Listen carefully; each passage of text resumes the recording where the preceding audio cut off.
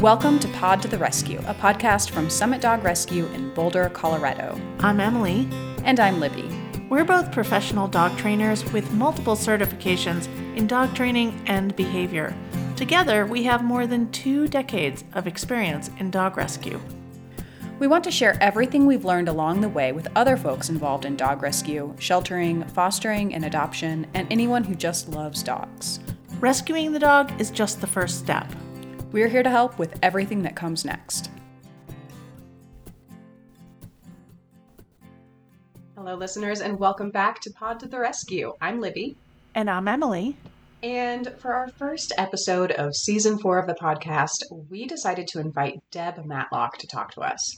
Deb is the education coordinator here at Summit Dog Rescue. And as you know, one of our main purposes with the podcast is to spread humane education amongst the rescue community.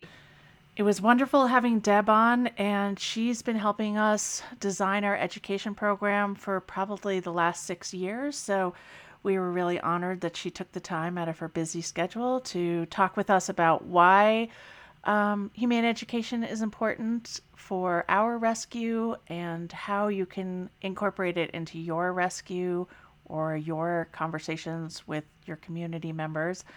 And we just think it's important, and we hope you think it's important too. Deb Matlock lives in Colorado, USA, and is committed to nurturing connections between people, animals, earth, and spirit. She has spent 25 years working as an environmental and humane educator and naturalist. Deb offers nature connection practitioner training, workshops, and retreats through her business, Wild Rhythms. Deb holds a Master of Arts in Environmental Education from Prescott College and is pursuing her doctoral degree in Environmental Studies at Antioch University, New England. Find out more about her work at wild-rhythms.com. We hope you enjoy our conversation. Deb Matlock, welcome back to Pod to the Rescue. Thank you so much. I'm excited to be here and chat with y'all further. Yeah, absolutely.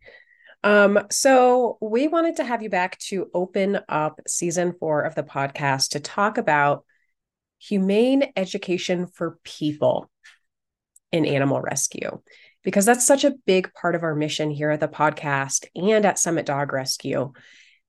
But it's a tricky subject, and it's hard to do, and it's hard to navigate in our current environment where social media really rules the conversation and things get so sticky. And we just thought you were the perfect person to talk about humane education for people. Well, thank you for that. And congratulations on the 4th season of the podcast. I'm excited about that too. But, you know, the topic of humane education is so near and dear to my heart because I feel like education, and this is a bias flag getting ready to wave, is one of the single most powerful things we can all do for ourselves. You know, whether it's about our dogs or what we're doing with our food or how we, you know, when we educate ourselves and we really allow ourselves to open our minds and look critically at what's presented, you know, we can become very empowered, we can become very knowledgeable, and we can make massive change. And this applies so perfectly with caring for our companion animals. You know, especially our dogs, where the training requirements in the world are different. You know, cats can live in our homes and they don't have to interface with the public the same way. Even horses don't have to interface with the public the same way that we have this cultural expectation that dogs can do these things. They can walk in a park, they can go to a restaurant, they can, you know, there's this expectation of dogs that is sometimes unrealistic. But yet, I think when we allow ourselves to say, I don't know everything, no matter how much I think I know, no matter how much experience I may have had, there's always more to learn. There's always more research being done. There's always more to learn. And then education, you know, humane education becomes this lifelong, beautiful journey into deepening our connection with our dogs. It's like a never ending thing. I mean, I feel like I know for myself, you know, whenever my end time comes, I'm sure I'll know things then that I don't know today. And I'll look back on today and go, oh my gosh, I wish I knew. So it's a lifelong journey, and it's a beautiful journey that can allow us to deepen our connection with our companion animals. I love that. Lifelong learning is one of my core values as well. So I really relate to everything you said. And not to jump ahead, but I was thinking we might as well, talk about the elephant in the room, which is that there are so many people who want to learn, but the dog training world is such the Wild West of misinformation. So I think there's so many very good, well-intentioned, big-hearted people rescuing dogs, bringing them into their home, adopting them, and then they go and seek out information, but they don't, necessarily get humane education. Can you speak to that a little bit about how in this kind of crazy world of the internet, how do you get the information that's like the actual scientific standard of care, and why is that important? Oh, I love that question. By definition, humane education is about promoting and cultivating empathy and compassion. And so, whether it's about dog training or environmental issues or whatever it is, we're talking about humane education. The word humane indicates a focus on, how do we connect in a way that develops empathy and compassion? And so I think when you bring up this very valid point, which is just this rabbit hole, for lack of a much better metaphor, because rabbits have lovely holes, and you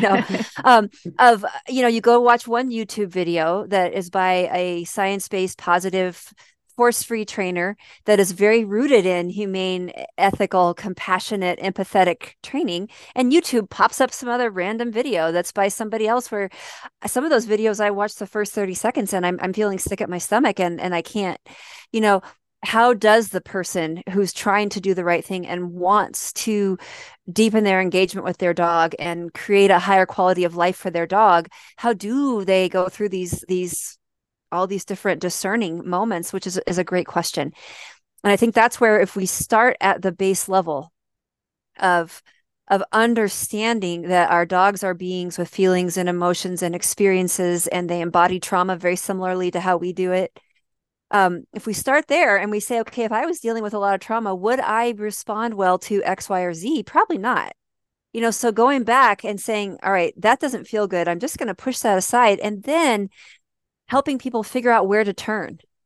What are the resources for really good scientifically based training materials? Because that's the other thing too. We have to run it through the filter of our compassion and empathy, because science can support all kinds of things. But what is our end result? Is our end result a happy, well-balanced dog who trusts us? Or is it a dog who's so shut down because we've used a training method that has them fearful of us? We might still get a resulting behavior that we might think we want, but do we want that behavior from a shut down, terrified dog, or from a happy dog who is super excited to do this behavior because the bond is there and the respect is there? So I think weaving our way through the stuff is being honest with ourselves, but about what we do not know. And I think that's where starting with humbleness, and then laying on top of that critical thinking, and then laying on top of that they're, like you said, this is an unregulated industry, so their voices are all out there, but not being afraid to say to somebody, what is your training, where do you get this idea, how do you get to where you are? That doesn't answer all the questions about people getting to good quality dog training, but it can rule out a lot of people who are dog training because they, quote, had a dog they loved when they were a kid, or dog training the way that they were taught to train in the 70s or 80s, and haven't decided to educate themselves. One of the questions I have for dog trainers that I work with is, what is your education? What is your commitment to continued education? What are you doing to keep yourself up on it? And that's just a beginning place. But the critical thinking piece of it and running it through that, is this really humane? Is doing this to my dog honestly humane? Is my dog running with glee and joyfulness for a training session, or is my dog hiding? We can ask some basic questions without having to go too far outside of our just, intersocial way of being. Like, looking at our dogs, they'll tell us a lot. We don't even have to be experts to see that. That's so interesting. And we now know through the research and the science that dogs have the emotional capacity of like a 3 to 4-year-old human being. So sometimes I try to think of, like, if I was a 3-year-old, how would I respond to this situation? And I try to, and we used to use the word like anthropomorphizing, but actually it makes sense if they have the same brains and the same emotions and, the same responses to stimuli as us, then why wouldn't we try to empathize with them? Like you were saying, compassion and empathy. So when I see a dog coming off transport, or when we picked up Layla 3 weeks ago from the shelter and she was shaking in the back seat, I was like, what would I, as a young child, totally terrified, need right now? Would it be to like go to a busy place, or would it be to just have like simple, quiet? So, I really do try to check in with what would I have wanted at 3 years old if I was in this terrified situation where I knew nothing. Yeah, and you bring up, I think, a really important point, which is the idea of anthropomorphizing, which often gets a bad rap. And it can be dangerous. If we expect our dogs to behave as humans, if we don't understand why our dog might want to bark at the UPS delivery person, or have trouble with um where to mark the front curtain when the dog from the neighbor house comes running up to the window, if we don't understand the culture of dog, we're anthropomorphizing too far. But we also can, from the other side of the spectrum, we can miss out on those deep connection points, which is exactly as you said. We have so much in common with each other too. So much in common, that I mean, I look at what the dogs that come into rescue, what they've gone through, and I'm very clear in my own mind that I don't think I could survive what a lot of these dogs are pulling off. The trauma would be too much, but yet, if we understand those things, and we understand, like you said, the emotions and the fear and the stress and the grief and all the things that happen. And like the dog you were mentioning, Layla, she was in a shelter with separation anxiety, if I'm thinking of the right dog. She's now in a car with a stranger going someplace to God knows where in her mind. Like her whole world was crashing down, even though she just got brought into a really, really awesome situation. It's like we can look at that and we can meet each other because we aren't that different. Where we get different is when we look at ourselves as different species, cultures, different kind of functioning in the world. Resource guarding makes a heck of a lot of sense if I look at it through the eyes of a dog. If you come over to my house for lunch and you reach for my sandwich, I'm probably not going to reach out and get upset and bite at you about it. But, if I had food scarcity, I might be a little bit triggered by that. But as a human, I might do it differently. But it's not the roots of all these things are not different. I love to remember, I think it's Robert Sapolsky in his book Behave, who says that humans are basically thinking animals. We are still animals. We just happen to have a more developed prefrontal cortex. Yeah. And with that developed prefrontal cortex, I like to say comes a heck of a lot of responsibility. Mm. We have to say, all right, yeah, we are animals. We need all the same things: food, shelter, water, safety. We need all the same things.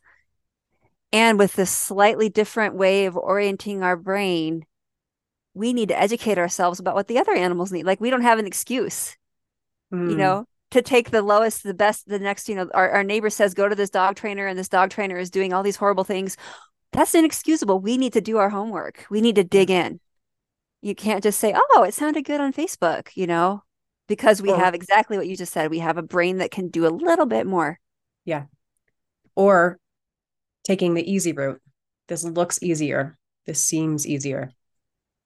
So this might be a good time when you just mentioned, we have the same needs for food, shelter, to talk about the five freedoms, because the five freedoms kind of they form the basis of international standards of care for captive animals.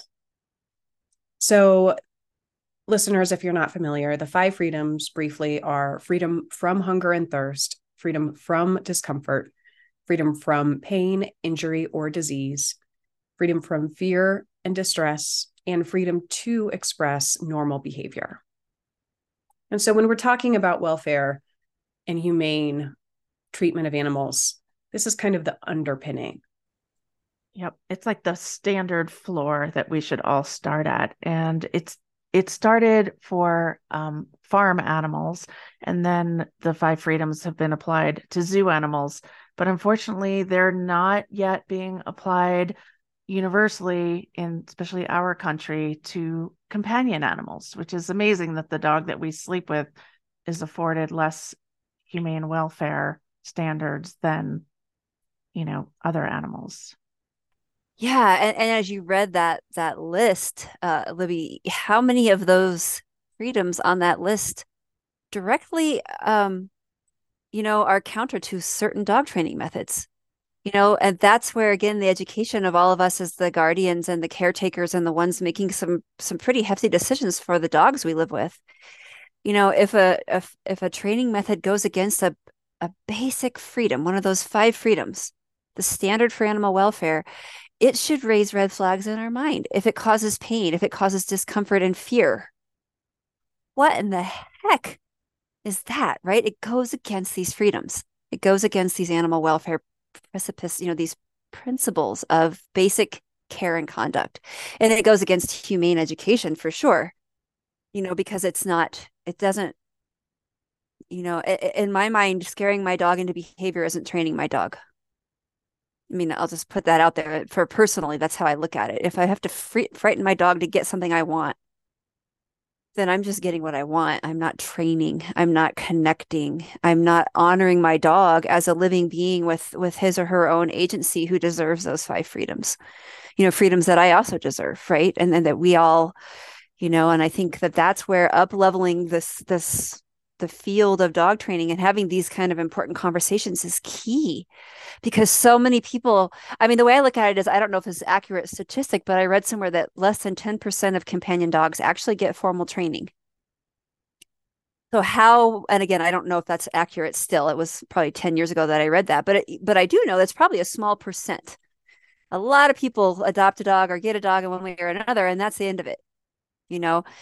So of those that are actually getting formal training, how many are getting training that adheres to these 5 freedoms? How many are getting training from trainers that understand these principles and how they apply to dog training? And that's where us educating ourselves as the consumers of dog training, whether we're rescue people or guardians, we're consuming it. I want to know what's in my food and I want to know what's in my dog training. It's not different. Mm. And you touched on something earlier, that dog training is an unregulated field. I feel like that was something that was mind-blowing for me 10 years ago when I discovered that. Like, I for sure thought that Caesar Milan had gone to school for canine behavior, had a degree, or had some formal education. And it turns out that you don't need any formal education to be a dog trainer. And in this world of like social media and YouTube, which is really cool that we can all create and share, there's a lot of beauty in that. I mean, no question. I've loved that when I need to reprogram my sprinkler system, I can go to YouTube and find some really nice person in their garage with the same sprinkler system and they walk me through it. It's really fantastic. And the downside of that is that anybody who thinks they know, whether their intentions are good or not, I think a lot of dog trainers who are doing what would be considered very aversive, they don't all have negative intentions. A lot of them are deep dog lovers themselves who just haven't done the kind of critical thinking homework kind of stuff we're talking about here. A lot of, I think I would say probably the bulk of people who seek dog training are people who love their dogs and are trying to find a way of being copacetic and harmonious living together. And I've known some extremely well-intentioned, good-hearted people who have paid really high dollar for really horrific dog training. They didn't mean to do something horrible to their dog. So I think the unregulated part of the industry is yet another reason why each of us as consumers, whether we're individuals or rescues or teams of people, we have really got to dig deeply.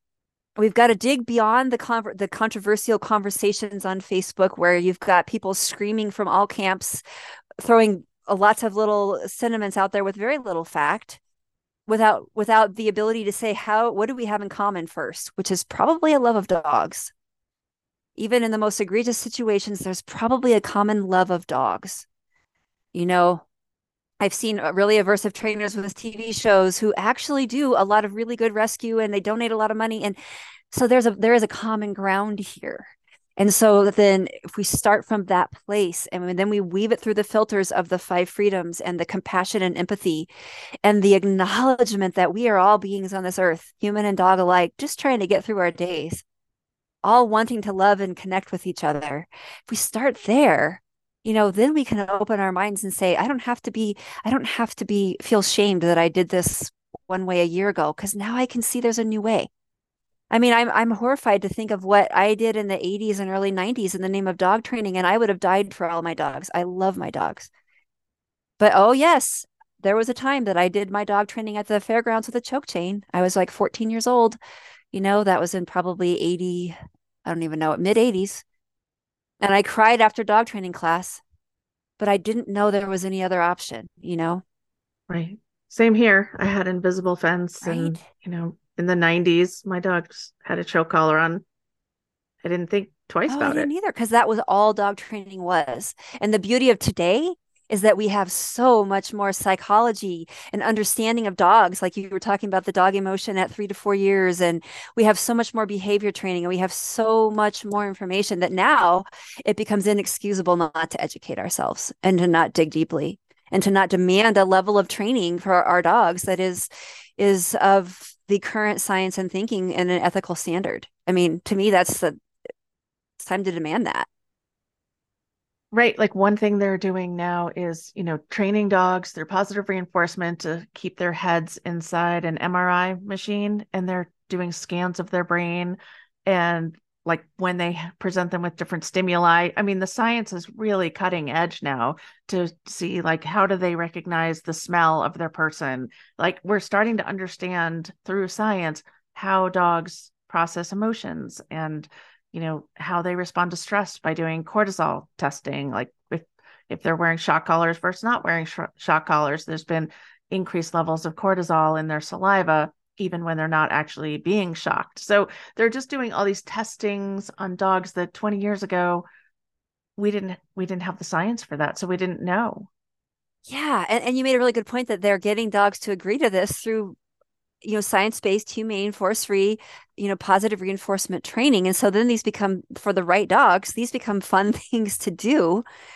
I mean, I've seen dogs loving certain things that I don't know that I've ever seen a dog love before, but it's because the bond is there and the connection and the communication. And so, we're moving, I think it's really exciting. We're moving into a place where we're culturally, are we integrating dogs into our lives in a much more respectful way that has just got so much more potential for us to understand each other better. But it also takes each of us as individuals, each rescue, each breeder, each everybody to say, all right, let me put aside what I think I know and move forward. And that's my own personal commitment too. It's like my goal in life is that every dog that comes into my life, I learn more, and that I always put aside what I think I know. I always assume that I can do what I'm doing better. And I hope that mindset, I hope that I continue to do it better. I hope I continue to look back and go, oh, in 2023, I thought this was right. I can't believe I did that. I would never do that again.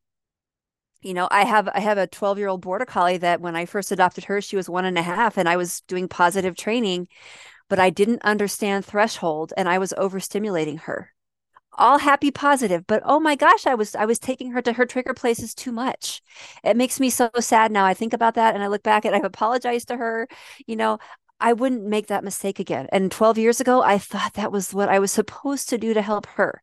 So we have to keep a beginner's mind because of like what you just said, the training and the studies and all the stuff are moving now in really beautiful directions. We're all going to keep learning, and we just have to keep ourselves tapped into that and never dig our heels into that. I have the one way and this is the only way, you know?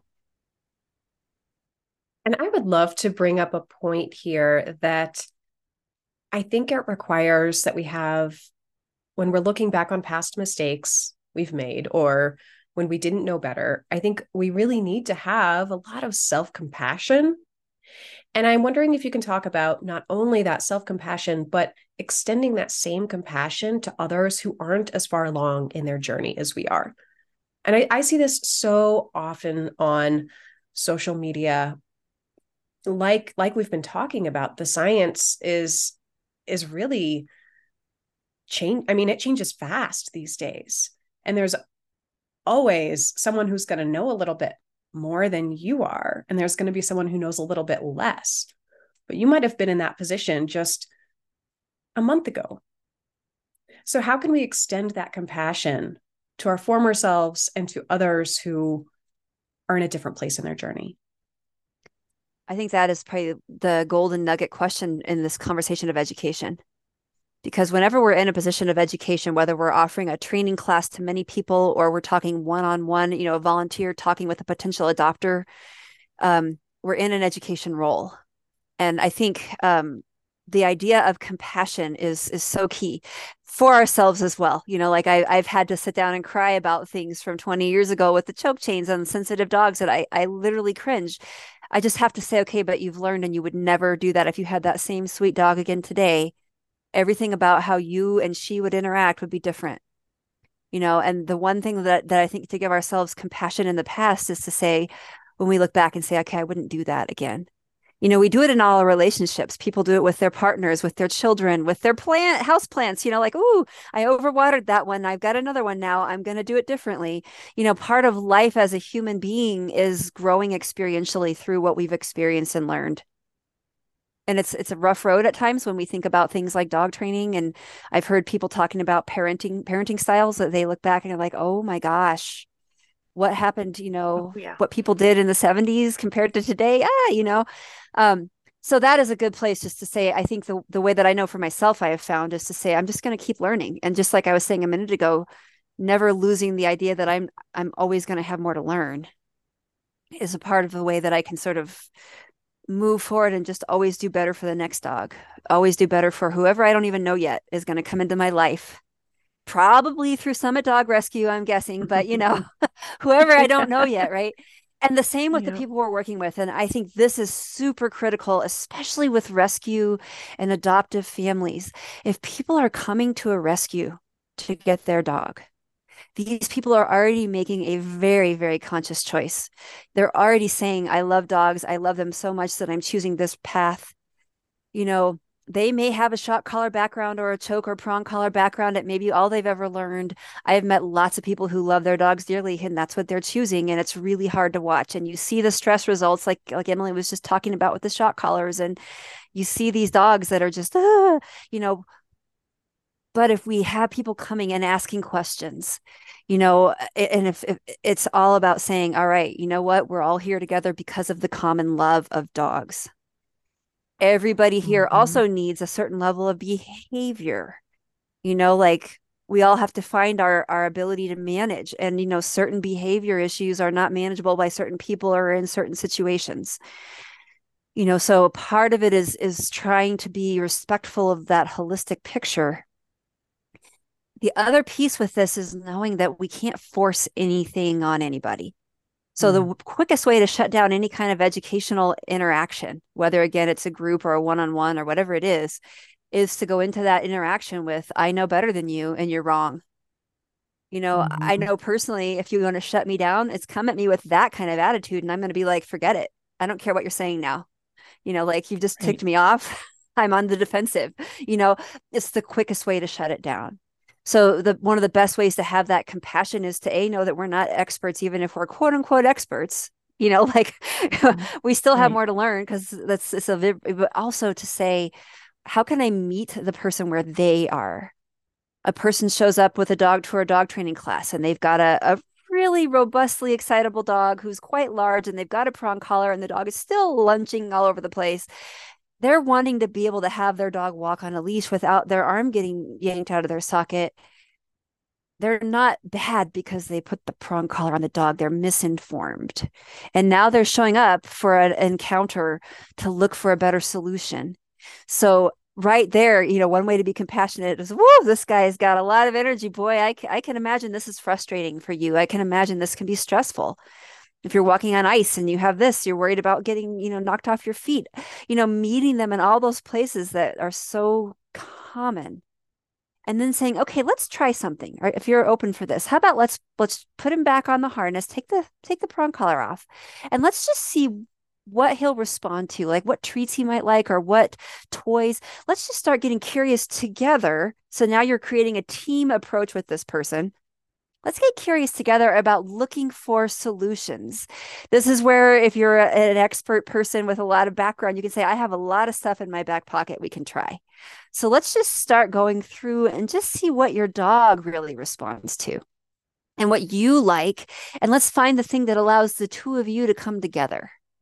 Right off the bat, you're meeting them, you're honoring why they're at the end of their rope. Well, maybe literally, if the leash is pulled out, they may literally be at the end.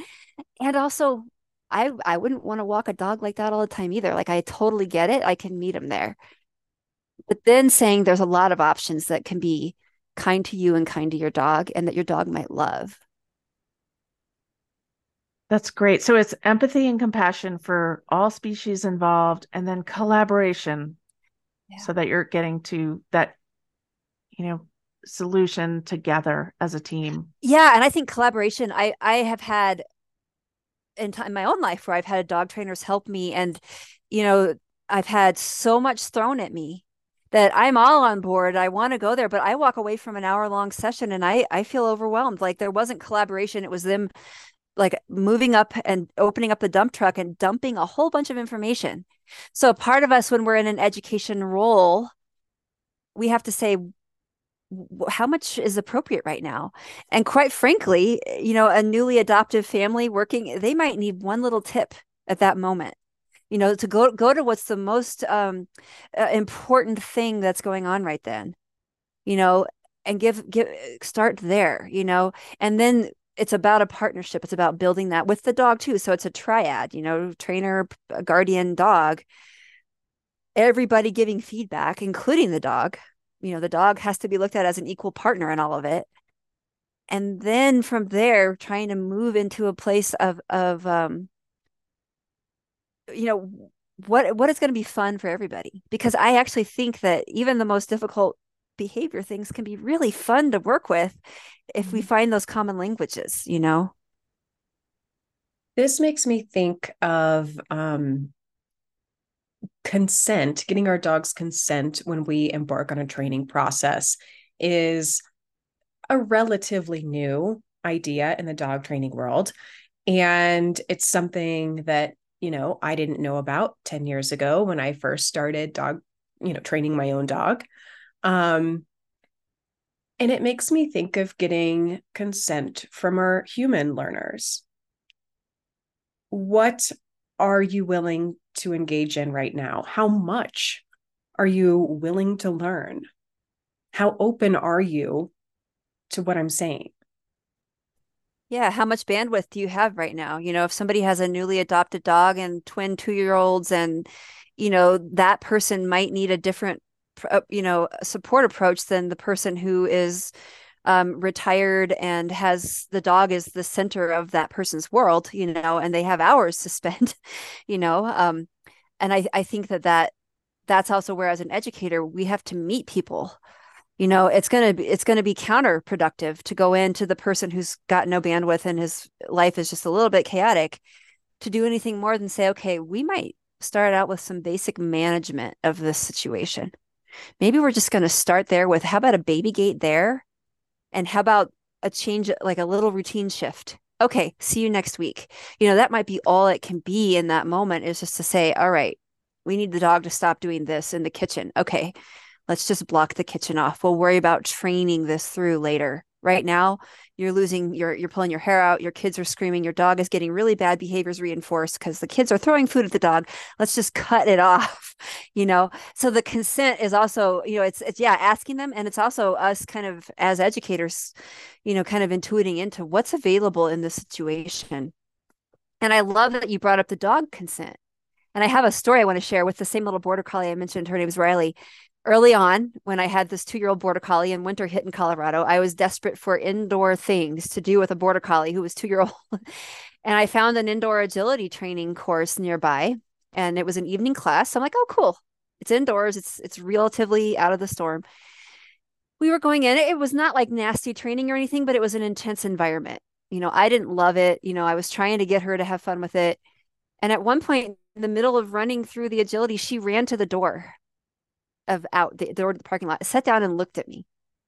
And the trainer turned to me and said, you need to get your dog back over here and get her back in the game. And I said, actually, I'm going to get my stuff and I'm going to leave because my dog just told me she doesn't want to do this anymore. And I'm doing this for her. And he made some comment to me about how I was never going to have control of my dog. Well, okay, she's completely awesome and controlled. And she's, like old lady laying here right now as we're talking, but it was her consent. I realized in that moment, it's like, she doesn't want to be here. It's not the right environment for her.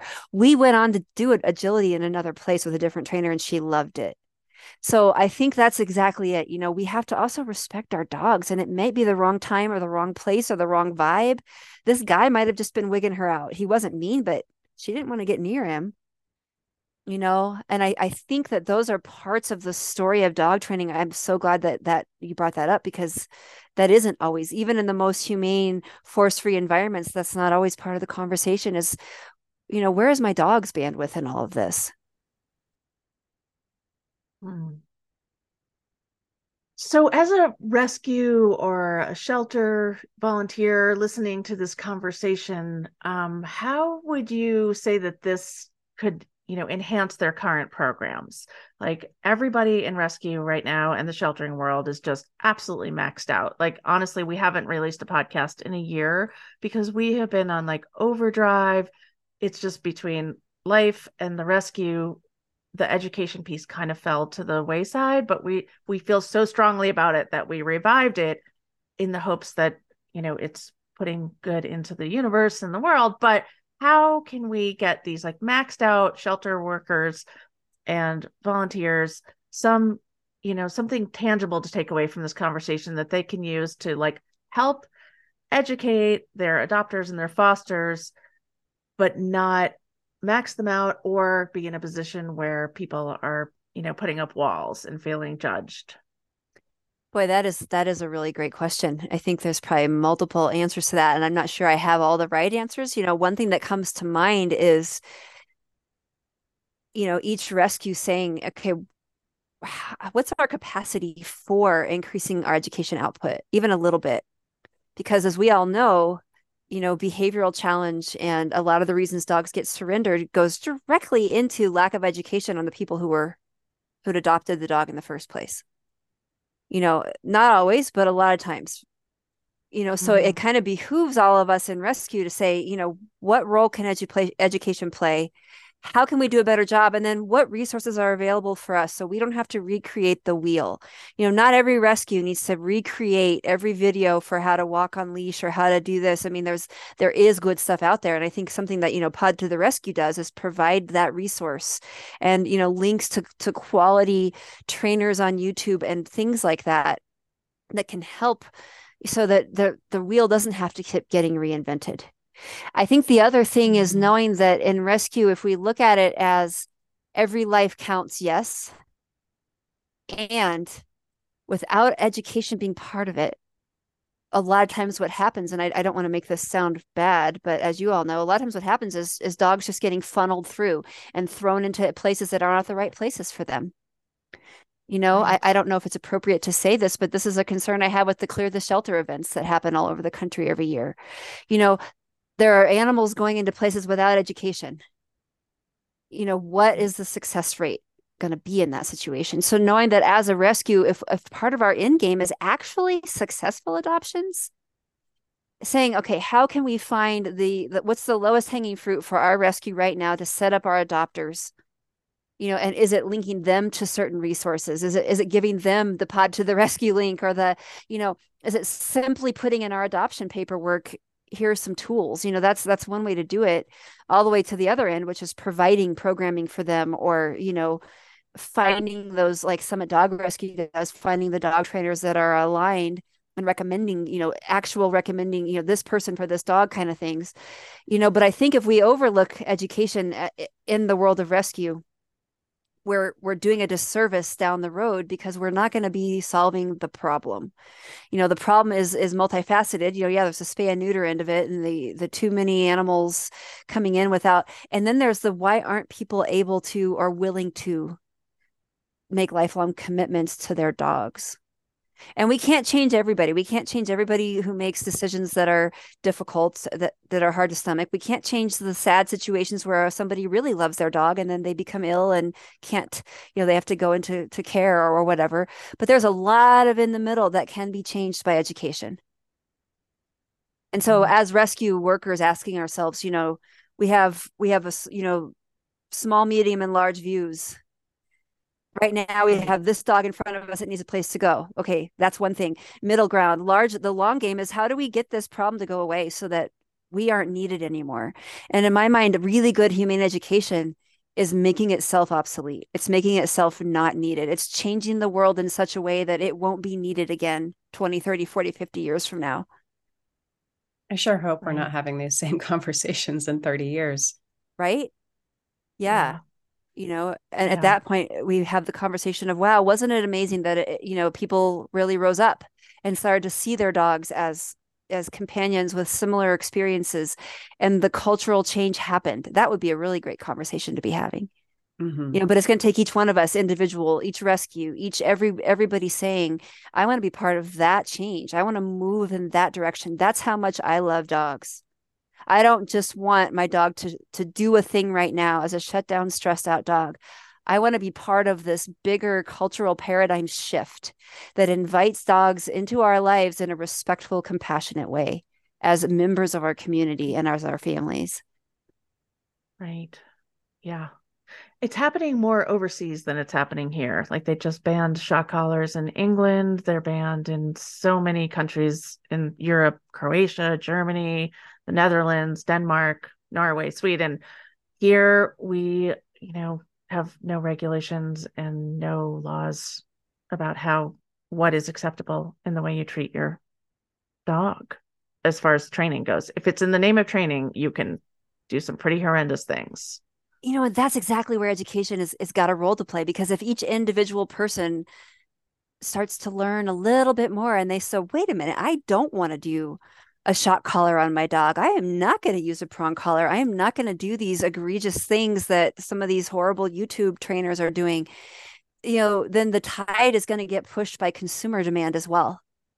You know, we're Right. already seeing things. We're already seeing bipartisan bills for animal welfare going through a Congress that is really divided. But you know what they're not divided on in all cases? Some of these issues. You can have Democrats and Mm. Republicans who will lay down their lives for their dogs, and there's some actual things happening. So I think that the potential is there, but it's going to take all of us at whatever scale we are, whether we're the one person in our backyard choosing a different training method, or we're a really big rescue, or we're a national humane organization, or whatever it is. It takes these in conversations, which is why I so much respect what Pod to the Rescue does. It's these conversations and planting the seeds. And it's just saying cultural change happens with culture, all of us. It's not a top-down thing. And then the thing to always keep in mind, I think what I'm learning from you and what I've learned from other amazing mentors I've had is to just not bang people over the head with your new information, because that is the absolute way to lose ears. So just gently explain a little bit and see if they're into learning Yeah. in a gentle way. Learner relevancy is one of the most important parts of education. And that's where we as educators, we have to put our agendas aside. And I'll be the first to say it. I don't do education without an agenda. I work in environmental and humane education, and I have a lot of agendas for why that's the career path I've chosen. It hasn't been very lucrative. It's, it's like there's a lot of other agendas for that. But we have to know our agendas so that we can put our agendas off to the side and we can meet the people who are coming to us and asking, and then saying, what are they open to? What is their bandwidth? And how do then I make this relevant for them? Because without learner Right. relevancy, when we think about all of us listening, where in our lives have we had to sit in a class, whether it was geometry in eighth grade or whatever it was, where we kind of felt ourselves shutting down because we couldn't identify the relevancy.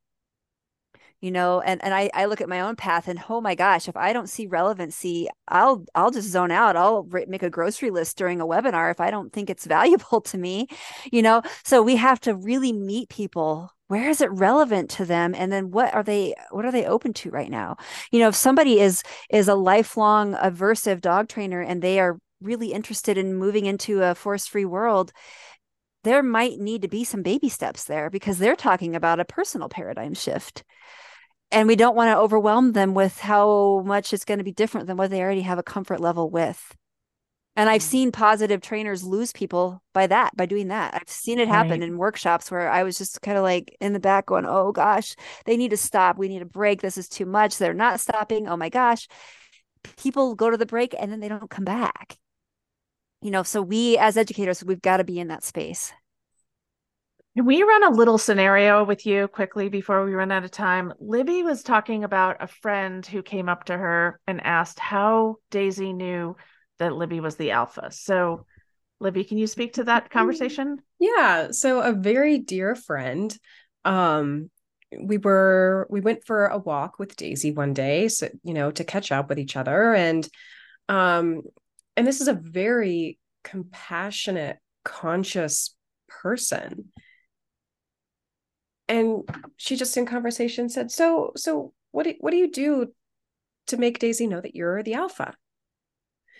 And I was a little like, oh, what do I do right now? This is such an opportunity to educate my friend. And I kind of, oh, well, here's what we do to train, this is this is what we do. But I didn't address. And I feel like I missed an opportunity almost to educate. Yeah. Could you speak to that a little bit? Yeah, that's a great question, because right off the bat, here's the entrance, right? Your friend knows enough about dogs and dog training that she knows that the alpha conversation was definitely part of it for a while. That's, we hear it all the time, but it's actually, in my experience anyway, not necessarily the layperson conversation point. So you're already having somebody, if they're already coming in talking about alpha, they already have a level of interest that has led them to find that.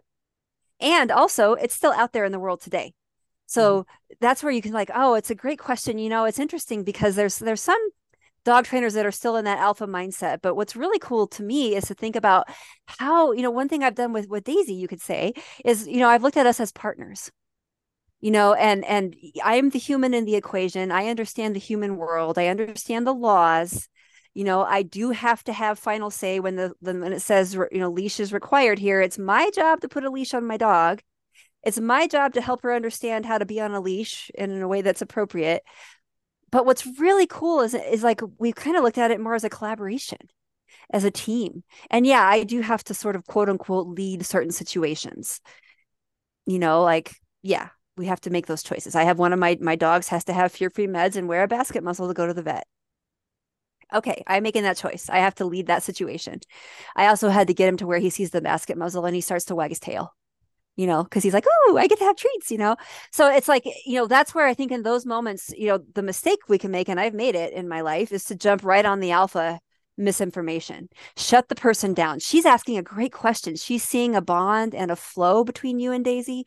She's admiring that. She's asking, how is this working for you? So that's where you probably didn't really miss an opportunity because you probably shared with her so much about your experience and the way that you and Daisy have bonded and the way that your training process has gone, that she's probably going, oh, and it's not really about you dominating and being alpha and making sure she's submissive and all these buzzwords that were so they were the thing that was the quote unquote cutting edge, what, 20, 25 years ago, right?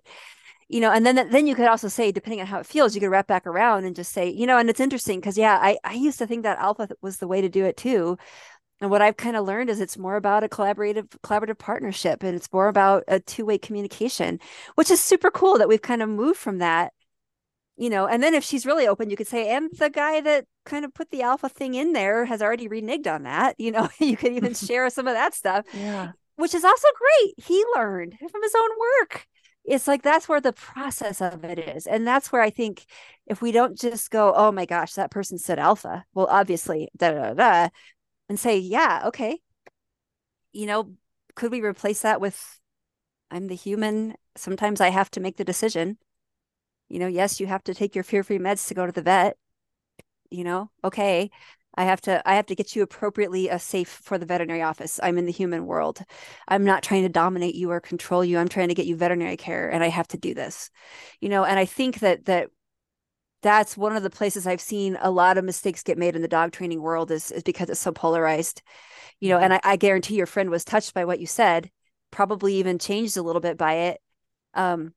Even if her semantics maybe are still off. Right. the bigger question in my mind is, would she approach her dog or the next dog she's working with in a slightly different way, to where her idea isn't to be in, dominating her dog. Yeah. Even if she decides to keep the alpha word forever, as if she's behaving differently, so that's the other piece of it. Can we look at what we can contribute to that conversation of, okay, this person is going to look at this slightly differently going forward. Mm-hmm. Maybe the person's still going to leave a prong collar on their dog for a while, but maybe they're also going to take a treat bag. That's a good step. That's, yeah, we'd all love to get that prong collar off a dog, but maybe that first step is that they're using the treat bag and the treats, and the prong collar becomes less significant. And then when they're comfortable, they can actually remove it altogether. Those are the baby steps that I think sometimes with education, moving towards a more humane, compassionate way of being for all species, sometimes we have to say, what's the baby step here? So, one last question before we let you go, Deb.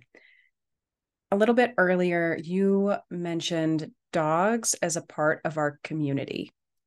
And I would love to finish off a conversation just with a little more about that. When I'm walking Daisy in our neighborhood, even when she's in our backyard, she's not just my dog, she's a member of our wider community. How does this conversation apply to that notion that our dogs aren't just our own, they are members of a wider community? Oh, what a beautiful question. Wow, I love that. I think there's a couple ways to look at that. One is that our dogs, regardless, are going to be interfacing in some way. One of my dogs is very reactive and very human and dog reactive, and his world is pretty, we don't go to dog parks, we don't go to crowded, but he still interacts. He still has to walk down the street and see other people. He still goes to the vet. He still has, it's, unless we're living as a hermit, there will be a certain level of interaction. And so I think that to whatever degree we can help our dogs to be comfortable with that. And I think that's the big difference. It's not about making our dogs do it the way we think they should, but instead saying, all right, here you are as my dog. Here are the things that make you you, the good, the bad, the ugly. What can I do to help you be as much a part of the community in a way that's as easy for you as possible? And a lot of people will take their dogs walking at off hours or into places where it's, there's a lot of workarounds, right? Or they have a dog that they can work with in a way, and they can get to where they can go right through the park and the dog is comfortable with it. Some dogs are never bothered by that, but it's about letting ourselves see our dogs as individuals, and then saying, and what part of the community interface is appropriate. Not every dog is going to want to go to a brew pub and hang out all night. Even the most well-behaved, socialized dogs might be more comfortable at home on their bed than 4 hours hanging out with everybody getting drunk. I mean, I've definitely seen dogs who were behaving fine but not having fun. So it's like, where do we want those interfaces to be so that our dogs can be comfortable, respected members of the community? And then I think the other piece of it is, as humans, what's appropriate to expect? I don't personally think that it's appropriate to expect that every dog is going to be happy, going to a brew pub or going into a crowded dog park. Or, I think we also need to check ourselves and say, these are not robots. So to be a community and work together as a community, we have to know each other and understand. Humans do it all the time. This group of people needs this in our community, or this group of people needs more protection, or this group is being silenced and their voices is not brought to the table. We're always trying to adjust. How do we as a community honor and respect our similarities and our differences? This is the conversation of diversity, equity, and inclusion that's going on, globally with humanity right now.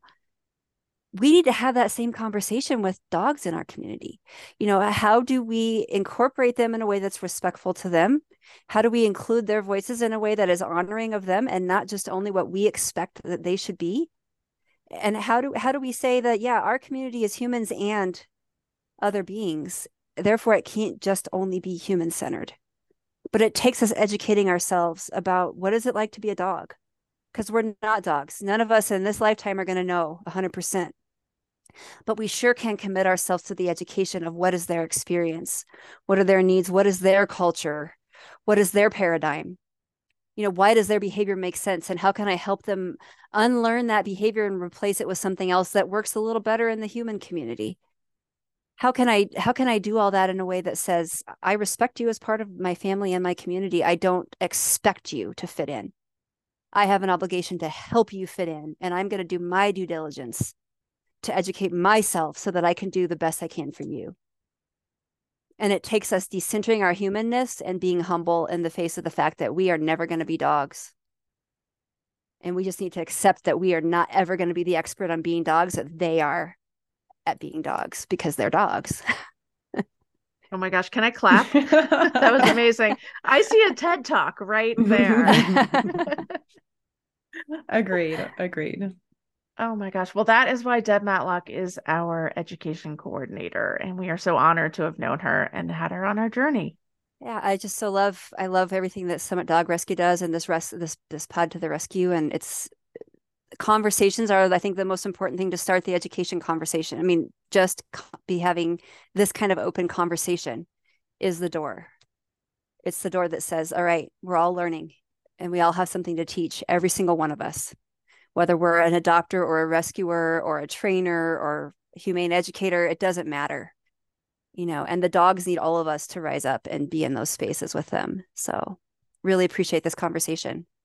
Thank you so much, Deb Matlock. Thanks for tuning in. If you liked this episode, don't forget to rate and review. It helps other folks like you find the show. Thanks to Mike Pesci for the original music and James Eade of Be Heard for production. For show notes and transcripts, visit podtotherescue.com. Let us know what you think about this episode on social media. We're at Pod to the Rescue on Facebook and Instagram, and we love connecting with listeners. We'll catch you next time on Pod to the Rescue. Oh, and tell your dog we said hi.